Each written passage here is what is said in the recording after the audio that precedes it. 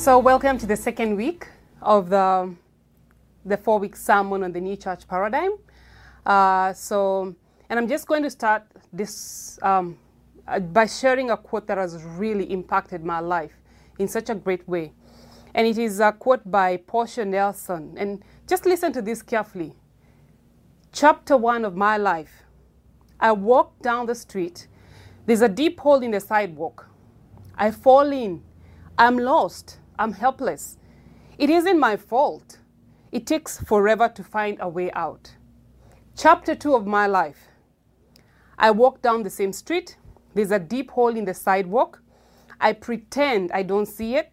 I fall in it again. I can't believe I'm in the same place. But it isn't my fault. And it still takes a long time to get out. Chapter 3 of my life. I walk down the same street. There's a deep hole in the sidewalk. I see it's there. I still fall in. It's a habit. My eyes are open. I know where I am. It is my fault. I get out immediately. Chapter 4 of my life. I walk down the same street. There's a deep hole in the sidewalk. I walk around it. The game changer. Chapter 5 of my life. I walk down another street. The New Church Paradigm, I think for me, is just about walking down another street. And I just want to share a few things. And I know Pete shared with us last week some of the questions that we've been asking ourselves and the churches across the Greater West region around the New Church Paradigm. But I want us just to think about these questions, but from a very personal space. You know, when you think about the church is not just the body, it's you and I. We make that body, you and I. So at a very personal level, ask yourself, am I broken or in trouble? Why do I keep doing the things I do? What is stopping me from changing? What is the New Church Paradigm and how does it impact me as a person and as a part of the body of Christ? And what would happen if I, as a church, as part of as part of the body of Christ, constantly ask myself these questions? So first and foremost, I'm really thankful that that the New Church Paradigm has brought us into a place of, just a holy discontent, which is really, really critical and important as we move ahead. Because I don't actually remember a time in my life when I went through a transition that God didn't bring actually a holy discontent. And it's really, really important. But how we engage with this place of the New Church Paradigm moving forward is what is going to be the game changer. And today I will be talking about embracing mission. The Bible says that if we love God, we obey his commands. Jesus said, if you love me, you will obey my commands. And Jesus talking about the wise builder says this, that the person who is a wise builder is not the one who hears the word. It's the one who hears the word and puts the word into practice. So for me, the game changer in the New Church Paradigm is obedience. Practicing what we have heard, not just knowing, but doing. I think sometimes I really worry that as a church, as Emmah, we are full of hearers. The church is full of hearers, including myself. And that's why we can't account for what we are building. We are like a master chef that brags of his or her delicacies, and no one has ever tasted them. We have nothing to show because all we do is hear from January to December. We hear. But do we practice what we hear? So that's the New Church Paradigm. Do we practice what we hear? Jesus said in Luke 8 that his true family, mark this, Jesus said in Luke 8 that his true family are those who hear and obey. They put into practice what he says. His true family is not just those who hear. They're the ones who obey. And just to emphasize, there's a story that Jesus shares in Matthew 21, 20 and 31, verse 20 and 31, that really really stamps this a little bit more. Jesus talks about two sons. One, they were asked to actually take care, to work in a vineyard. And two of them had very different responses. The first one said, what? I will do it. Now, the first one said, actually, I will not do it. But he later had a change of his mind. And the other one said, I will do it, but didn't do it. And Jesus said, which of these two actually did the Father's will? And it's obvious. It's the one who actually did it. So yes, again, if you ask me about the new church paradigm, I will comfortably say that it's not a hearing paradigm. It's a practicing and an obedient paradigm. It's a paradigm that moves from knowing that we need to embrace mission to actually living mission, to actually doing mission. So I'm just going to share briefly on just some critical tools to embracing mission, and just probably maybe give a bigger focus on what I consider as two enemies that we cannot afford to entertain in the new church paradigm. Just two enemies. And I'm not going to get these out of my own head because I'm not that smart. So I'm just going to go through God's word and see what Jesus has to tell us about this. And the story is of the parable of the bags of gold. And probably most of us have heard this story. It's in Matthew 25:14-28. And this is what it says. Again, it will be like a man going on a journey who called his servants and entrusted his wealth to them. To one he gave 5 bags of gold, and to another 2 bags, and another 1 bag. And mark this, each according to his ability. Then he went on his journey, and the story continues that after a long time, the master of those servants returned to settle accounts with them, But it's interesting because in verse 16 says that the man who had received 5 bags of gold went at once, obedience, and put his money to work and gained 5 more. The one with the 2 more. But the man who received 1 bag went off and dug a hole in the ground and hid his master's money. After a long time, the master comes back. And then he comes back and, he wants to settle accounts with them. And the man who had received 5 bags of gold brought the other 5. He said, you entrusted me with 5.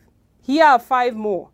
And then Jesus said, good and faithful servant. And so it was also with the man with the 2 bags.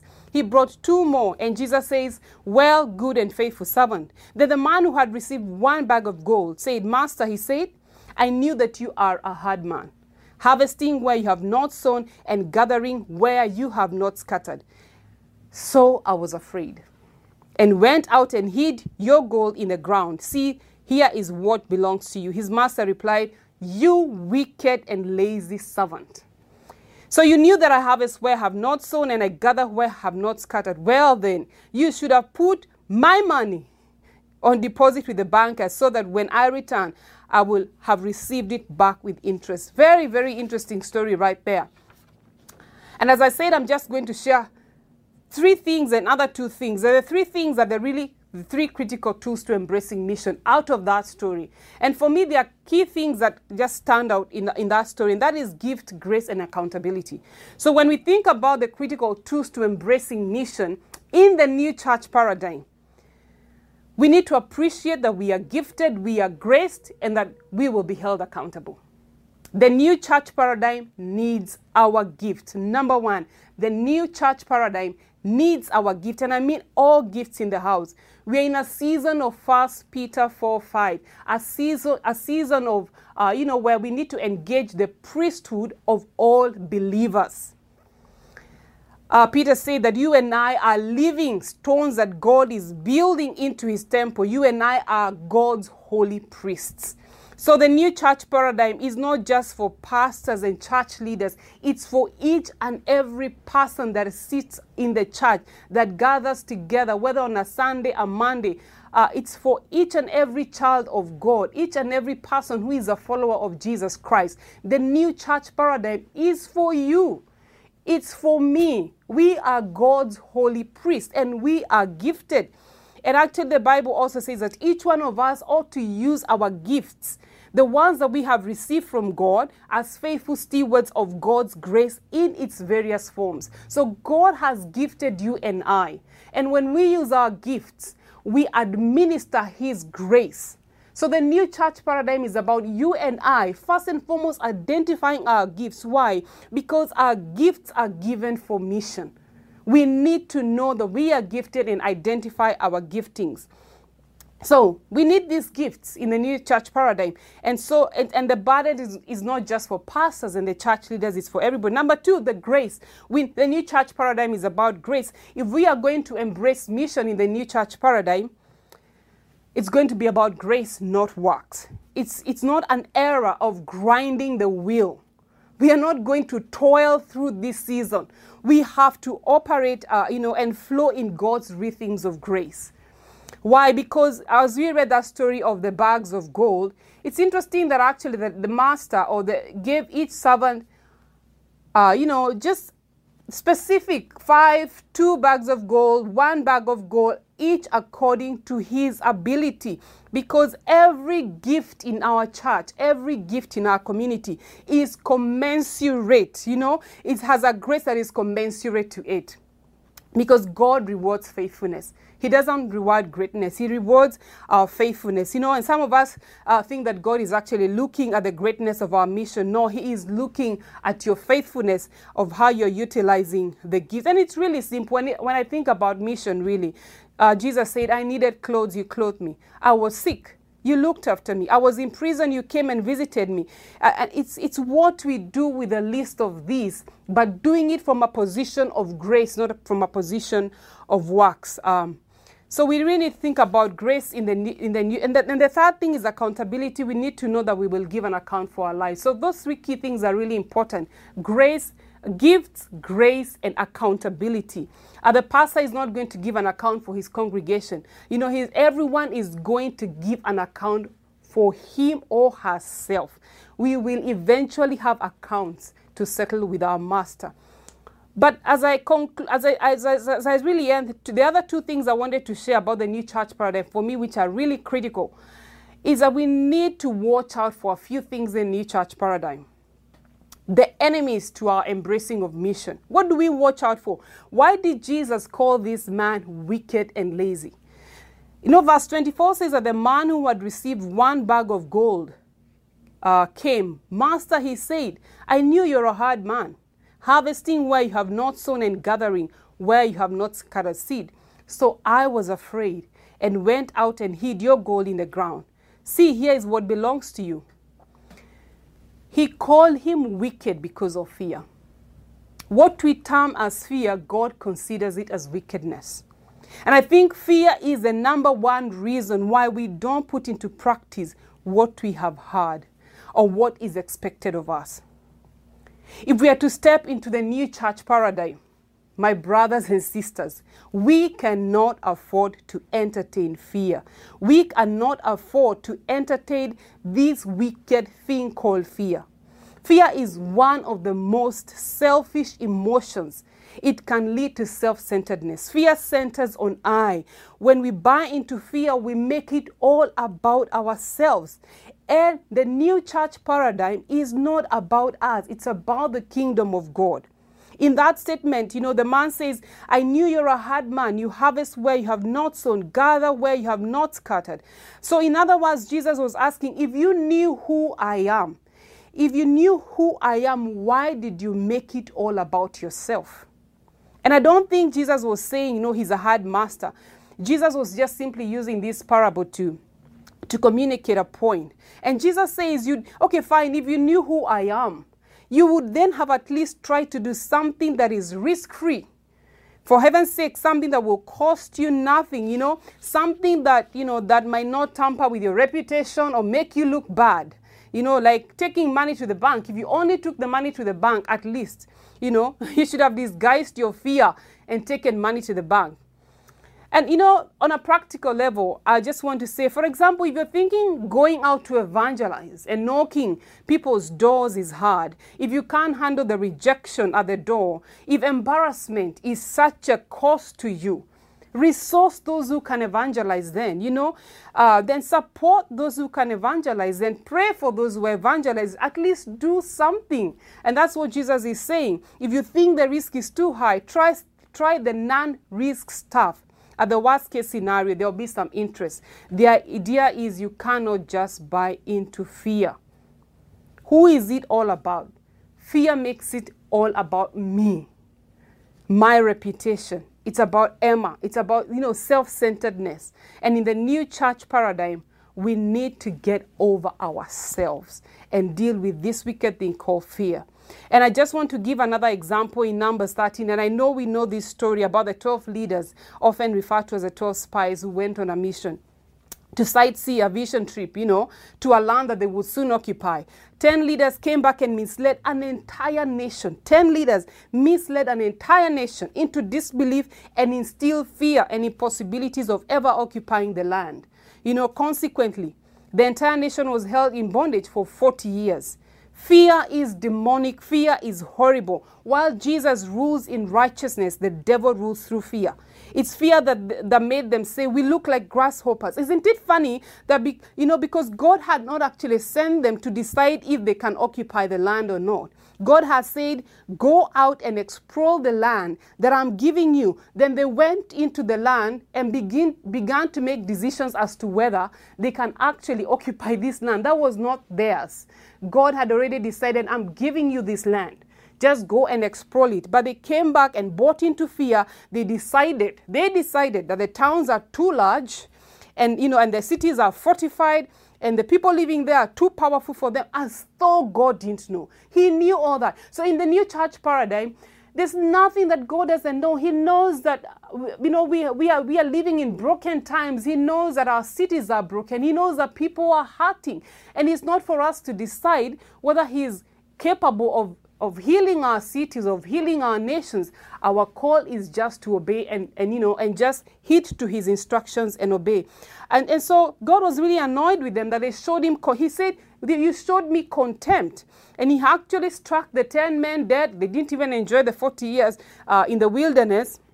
And He punished the children of Israel. So, in other words, what I'm trying to say is fear is wicked before God. And we need to really be careful as we go into the new church paradigm. Fear, we cannot cohabit. We cannot enter into an agreement. We cannot entertain fear in our lives. Just get over ourselves and move forward. Number 2, and the last thing, is laziness. Now, the most interesting thing about this passage is that the master did not just buy into the fact that he was afraid. He went on ahead and called him, you wicked and lazy servant. The master says, you're wicked and lazy. You chose comfort. It has nothing to do with you, but you made it all about you. When you entered into an agreement with fear, laziness, and comfort, He called him lazy, because if he made just a little bit of effort, he would still have gotten some interest.